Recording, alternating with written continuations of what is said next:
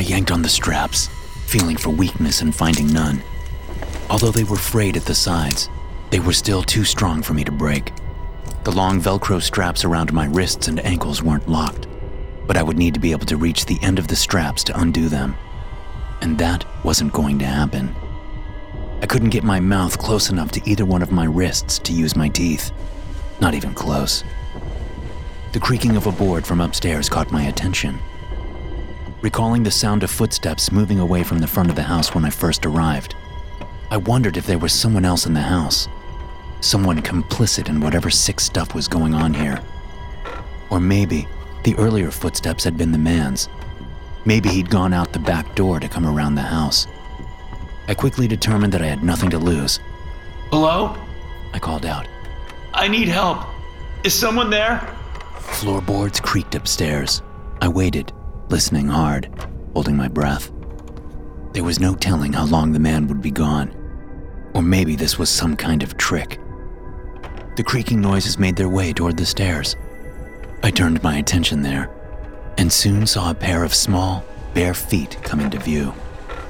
The feet moved down the stairs, one step at a time, until I could see that they belonged to a little girl. She looked to be no older than 13. She stopped 2 steps from the bottom. Her pink pajamas were dirty and smeared with blood here and there. Her long brown hair was messy and tangled, hanging disheveled in front of her face. Hey, yeah, come on, I said in a low voice. Come help me. She shook her head. I bit back my frustration and decided on a different tactic. What's your name? I asked. My name's Kurt. The girl peered at me from behind her hair. She said nothing. A noise from the front yard caught my attention.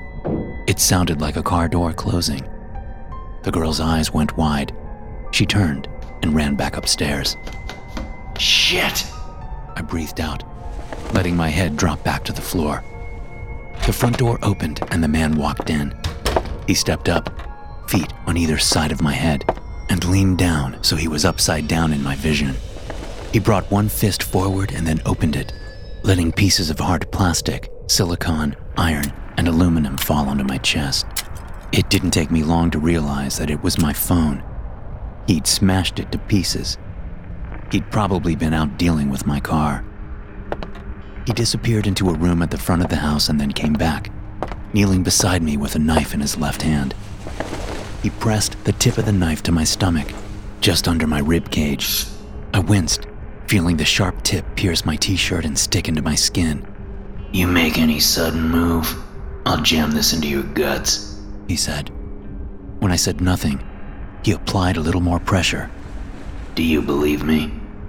Yes, I said. He smiled with his wide-spaced teeth and turned his attention to the strap on my left wrist. He undid the Velcro with one hand, always keeping the knife against my stomach with the other. He repeated the process with the other 3 limbs. I made no move. I knew he was serious.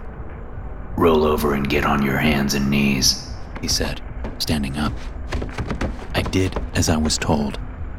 Then he made me turn around and crawl up the stairs. He stayed behind me the whole time, telling me what he'd do with the knife if I made any sudden moves. The stench of death crowded my nostrils as we moved up the cluttered stairs. I thought about picking up every beer can with a sharp edge I passed, every rusty tool, every broken doll. Scenarios ran through my head. Pick up the screwdriver, dive forward while turning around, kick out to buy some time, then attack. But I never did it. In all the scenarios, the man got the jump on me.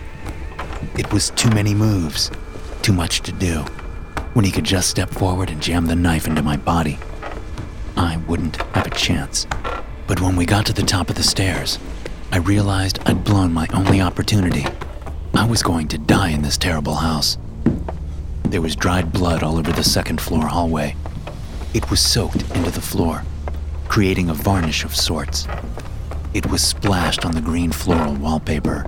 The man directed me to the first room on the right. The door was open, and I crawled forward, glancing inside. I stopped, shaking my head. No, I whined. No, please, I'll do anything. Get in there, the man shouted at me. A steely resolve came upon me, birthed by the notion that I needed to die with some dignity left. No, I said, no longer whining, just stating a fact. no, I'm not going in there. I stood up on my knees, half turning toward the man. He stepped forward and slashed at me with a knife, the blade opening the skin on my upper left arm. The pain came a moment later, shocking in its crispness. Get in there or I'll kill you slow right here. Don't think I won't do it. Where do you think all this blood came from? My resolve was gone. With my right hand clamped over the wound on my left arm, I moved awkwardly into the room on my knees. When I was past the door, the man kicked me in the back, sending me sprawling into the room. He shut the door, leaving me alone with the array of naked, bloody dolls nailed to the bedroom walls. I heard the distinctive sound of a deadbolt sliding into place as he locked me in.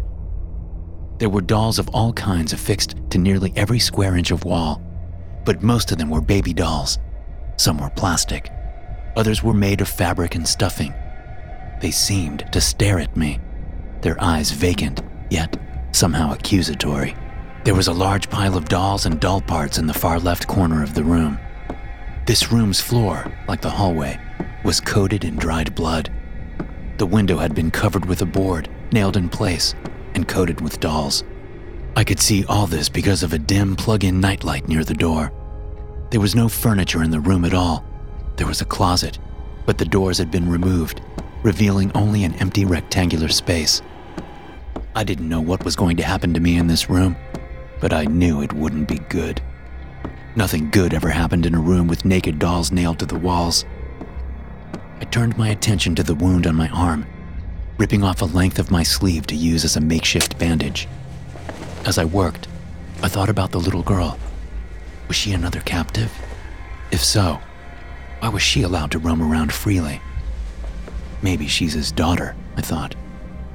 She seemed to be my only hope of escape.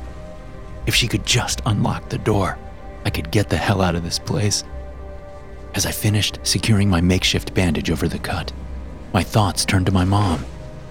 She was probably wondering where I was. I had no idea how long it had been since she messaged me, but I didn't think more than a couple of hours. Still, maybe she contacted the police. Maybe they could find the last location of my phone and come out to investigate. Maybe they'd find me. Maybe. Standing up, I moved to the door and tried to open it. Locked. I moved to the board over the window and inspected it. There were nails every inch or so, holding it to the wall. Still, I tried prying it off with my fingertips. It wouldn't budge. Next, I moved toward the pile of doll parts in the corner. Something caught my eye. My heart lurched. There was a face there, a woman's face, half buried by the plastic parts. She stared at me, much like the dolls on the walls did, with vacant eyes. I stuck my foot out and nudged the dolls over her face, making them fall away. They revealed a young woman with blonde hair and a plump face. Her skin was greenish blue, her lips purple. The wound across her throat was hard to see in the low light, but I didn't need details.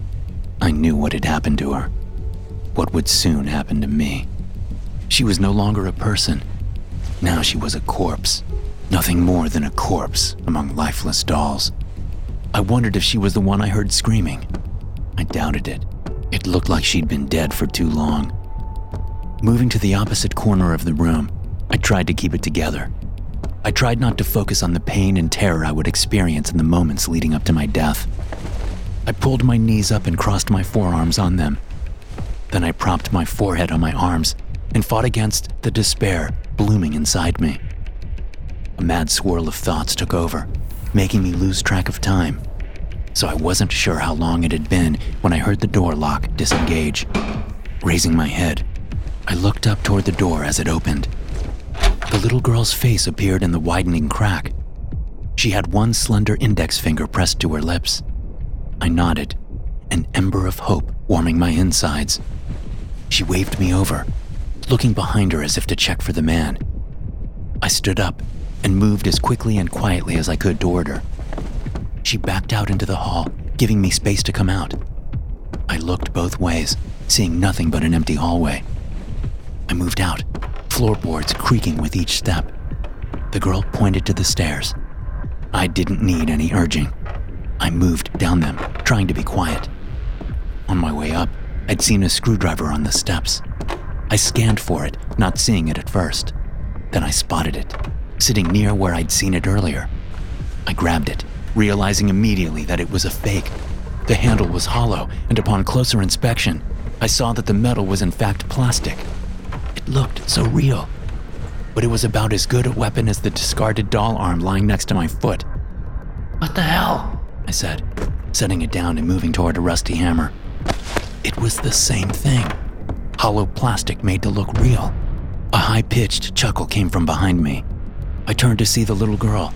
Her face lit up as she laughed, pointing at me from several stairs up. My stomach dropped, that ember of hope extinguishing with deafening finality. I turned away from the little girl and ran down the hall toward the front door. I nearly got up to a full sprint as I approached the door. Then a wooden baseball bat came swinging out a doorway on the right. It hit me in the chest, knocking me off my feet and onto my back. Writhing in pain on the floor and trying to catch my breath, I heard the little girl's laughter joined by the man's. He stepped out through the doorway, bat still in his hand, looking down at me. She loves the look on people's faces when they realize it's all a setup, He said, grinning. Nothing like it. But she likes the next part even better. The man stepped over me, easily smacking my leg back down as I tried to kick him. He grabbed me by the ankle and dragged me down the hall into a kitchen area. My breathing was finally returning to normal when he dropped my leg and pointed through an open doorway with the bat. I looked through, seeing that it was access to a basement. Concrete steps led down to the impenetrable darkness. Go on down, The man said. It's all ready now. I didn't expect another guest quite so soon, so I had to do some work. But when Janie's ready, there's no keeping her from the hunt. What the hell are you talking about? I asked from the floor. Doesn't matter, He said. just go, now. You get a head start. Sensing movement behind me, I glanced back and saw the little girl, Janie, I guessed, standing patiently near the leaning kitchen table. She held a knife in one hand and an old-fashioned razor in the other. What is wrong with you people? The man slammed the baseball bat into the floor next to my head. Go! He screamed. As he brought the bat up for another swing, I scrambled to my feet and ran down into the basement. As I reached the bottom of the steps, the door shut behind me, plunging me into darkness. I stopped, unsure whether they locked me in or if they were coming down with me. My frantic breathing was too loud, so I held my breath. I heard the soft sound of a bare foot stepping onto concrete behind me. Better run, boy. The man said from somewhere near the tops of the steps. She's coming for you. At first, I thought, so what? She's a little girl. But that bravado didn't last long. I couldn't see anything at all, and the girl had a knife and a razor. I thought about the blood I'd seen on her pink pajamas. Most of it was on her sleeves. The realization hit me that the blood was on her sleeves because she did the killing. I moved forward with my hands out until I came to a brick wall. Following it left, I moved as quickly as I could, willing my eyes to adjust.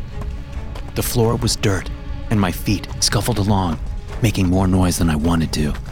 Making a conscious effort to pick up my feet, I continued on for what seemed like a long time before the wall turned a hard right under my hands. I stopped, feeling a faint breeze coming from that direction. A tunnel, I thought. If there's a breeze, maybe there's a way out. I heard a faint giggle close behind me. Panic thrummed inside me and I lurched forward, smacking my head into a wooden board. I went down on my knees, and almost as soon as I did, a terrible pain erupted in the middle of my back. The girl giggled as she took the knife out of me. Her pattering footsteps told me she was retreating into the darkness. I took a gulping breath, twisting one hand to feel where she'd stabbed me. The blade was short, and I didn't think it had gone deep enough to do serious damage. I put my right hand on the wall and got to my feet. Then I put my left hand out in front of my face to try and prevent hitting my head a second time. Then I started moving again. My eyes were adjusting, allowing me to make out dark shapes. But as I was coming up to something set in the tunnel ceiling at about head height, a flash of blinding light erupted from the object. I shut my eyes on reflex, but it was too late. It had already ruined my night vision for the next several minutes. The pitter-patter of running feet came up behind me. I ran forward, not wanting to get stabbed again, and tripped over a taut line set at ankle height. I went down hard, landing on my chest. I clambered to my hands and knees before the girl giggled again and stabbed me in the left side. I cried out and swung a hand backward, but she was already gone. They were fucking with me. They had this whole thing set up for maximum entertainment. The board, the light, the tripwire. It was all there on purpose. Who knows what else they had waiting up ahead in this damn tunnel. Rage boiled inside me, driven by the pain of the stab wounds and the broken nose and the sliced arm, and by the humiliation. They were fucking with me. Well, I wasn't going to keep playing. Fuck that. They could kill me if they wanted, but I wasn't about to let them draw it out for the sheer joy of it. I settled into a crouch against the wall and waited. I would force them to make the next move. Either kill me or try to make me keep going. I had a good idea of what it would be. Better keep on going, the man said from somewhere behind me. His voice bounced crazily off the walls. You might even make it out, if you're lucky. Fuck you! I said. Come get me! Such a tough guy, the man said. That's why I usually go for women. They're smarter. They keep going. But you... I'm right here, I said. Either kill me or let me go. I've had enough of this shit. There was silence for a long moment, then whispering. I couldn't hear what they were saying, but I was pretty sure the guy was talking to his daughter, or whatever she was to him. This continued for the better part of a minute. My eyes were slowly adjusting again, getting over the shock of the bright light, which was probably on a motion sensor. I jumped at the scream, looking to my left down the dark tunnel. Okay, the man said. I'll take care of it. It suddenly clicked. The screaming I'd heard earlier wasn't a victim. It was the little girl, throwing a fit, screaming so she could get what she wanted. Insane, I said under my breath. A beam of light suddenly cut down the tunnel, directly into my face. It wasn't the same one from earlier. This was a flashlight. The man was trying to kill my night vision again so he could come deal with me, so he could get me to play the little game. I turned my head, and he switched the flashlight off. But that didn't make sense to me. Wouldn't turning on the light like that have damaged his night vision too? Earlier, when I approached the other light, he could have shut his eyes and turned away. Maybe that's what he did this time. Or maybe he had a way to see in the dark. I listened hard as he approached. He stopped nearby, likely on the other side of the tripwire, and spoke. I will get you to keep going. Whether I break an arm or take a finger off is up to you. But you will keep going. You will. I held out my left hand toward him. Pick whichever finger you like. Hell, take them all, I said. You little... I heard the whoosh of the bat and pulled my arm away just an instant before it cracked off the wall with the sound like a major leaguer hitting a home run. I shot my arm back out again, grabbing the bat off the rebound and yanking it toward me. The man didn't let go. Not at first. I pulled him off balance and he stumbled forward and tripped over the wire. He let go of the bat to catch himself. I reversed it quickly, slamming it down where I thought he landed. The bat connected with flesh, making a satisfying crunching sound. The little girl started screaming again as I brought the bat down repeatedly on the man's body. He reached out and grabbed one of my legs with a hand, and I adjusted, hitting him in the arm and knocking his hand aside. Then I reached down and felt around his head. There it was, a night vision device on the ground near his head. It must have come off when he fell or when I hit him. I dropped the bat to pull on the device. The tunnel came to life in shades of green and white. The little girl filled my vision as she lunged forward, catching me in the neck with the old-fashioned razor blade. Warmth poured down my chest as I brought one hand to the wound. I dodged her next attack and kicked her back, sending her falling onto the man. Then I was up and running the other way, keeping my right hand pressed to the wound on my neck. I'd left the bat behind in my panic. The tunnel seemed to go on forever. I felt myself growing weaker by the second, but I kept my legs churning. There were more traps, all of them designed to slow a person down, but not do too much damage. The damage, I knew, was supposed to come from the girl, little by little, like ripping apart a doll, piece by piece. Finally, I saw an end to the hellish tunnel. There was a short staircase leading up to a set of double doors like you see outside of some houses, the kinds that lead to cellars. Glancing back, I saw the little girl gaining on me. Her mouth was set in a toothy scowl, her eyes filled with hate like I'd never seen before from any child. She still had both her weapons, and I knew she was determined to use them. I pushed on the doors with my left hand, my blood still seeping through the fingers of my right. The doors opened, to my surprise. They weren't locked from the outside. I doubted anyone had gotten this far. By the time they came to the end of the tunnel, they were probably on their last legs. Of course, I wasn't much better off. My legs were impossibly heavy as I stepped out of the tunnel and into the dark forest. I thought about turning to fight my assailant. After all, she was just a little girl. But in my weakened state, I wasn't sure I could succeed. So I ran, hearing the patter of her feet coming up the concrete stairs behind me. Lurching through the trees, I looked for a road, or for some sign of civilization. I forced my legs to keep moving, knowing that for every stride I took, the girl would have to take two. My vision was dimming as I came to a small clearing in the woods. Breathing heavily, I had to stop for a moment. I still had the night vision device on, so I swept my head around, looking for the girl. She was nowhere to be seen. Maybe she'd given up and gone back to help the man. The faint sound of a car engine came to my ears from up ahead. I turned my head that way, looking through the trees and seeing the faint glow of far-off headlights. Trudging forward on heavy legs, I made it to the other side of the clearing, seeing the distant ribbon of road ahead.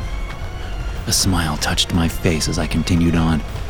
Thankfully, the car was going slowly on the country road. It was still a good 50 yards away when I scrambled up onto the road, waving my left hand. Help! I called out, but without much force. I suddenly realized how I must look with the night vision goggles on, so I ripped them off and tossed them down. The car slowed to a stop about 15 yards from me. I couldn't see what kind of car it was, or even how many people were inside, thanks to the bright headlights. Overcome with relief, I dropped to my knees in the traffic lane, the beginnings of a sob starting in my throat. That was when I heard the slap of bare feet on asphalt. I turned to see the girl mere feet away, moving fast. She growled like a wild animal as she jumped at me, swinging the razor blade for a killing strike. I put my left hand up to ward off the blow, catching the blade in my fist. The sharp metal cut into my fingers, but I kept hold of it, pulling it out of the girl's hand as I fell onto my back. But she still had the knife. She screamed that awful scream and lunged for me, leading with the knife.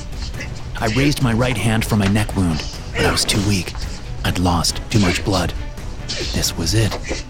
A booming gunshot sounded, and the girl collapsed on top of me, the knife cutting limply across my chest, barely breaking the skin. I threw her off in a panic, not sure what had happened. But as I scrambled away from her, I noticed the gunshot wound in her back. Kurt, My mom said. are you okay? My eyes went wide at the sound of her voice. I turned to see her standing behind the open driver's side door, the backsplash from the headlights providing just enough illumination that I could make out her familiar features. Mom? I said in a dreamlike state as my eyelids grew heavy. How? Before she could answer, I lost consciousness. When I started delivering food for a living several years ago, my mother made me promise to download one of those phone tracking apps. I'd completely forgotten about it until she reminded me after I got out of surgery at the hospital. I knew something was wrong when you didn't respond to my text after an hour. She told me, sitting beside my bed in the hospital room. It was true. I always made it a point to respond to her messages as quickly as I could. I was watching the tracking app on my phone when the little dot suddenly disappeared. She said. So I called the police and then started driving around in that area, seeing if I could spot your car. I guess I'm lucky you were having a good night, I said, even though talking hurt my throat. She smiled. Not too much shaking last night, that's true. But when I shot that woman, I was so scared I hit you instead. Well, you didn't, I said. Wait, what woman? You mean the little girl? My mom shook her head. That wasn't a little girl, she said. The police told me she was known to them. She'd been arrested before. She's a 33-year-old woman named Jane Turner. She had a rare condition that affected her pituitary gland, stunting her growth and making her look like a young girl. You said was. I guess she's dead? I asked. Oh, yes, my mom said. Turns out, I'm still a pretty good shot.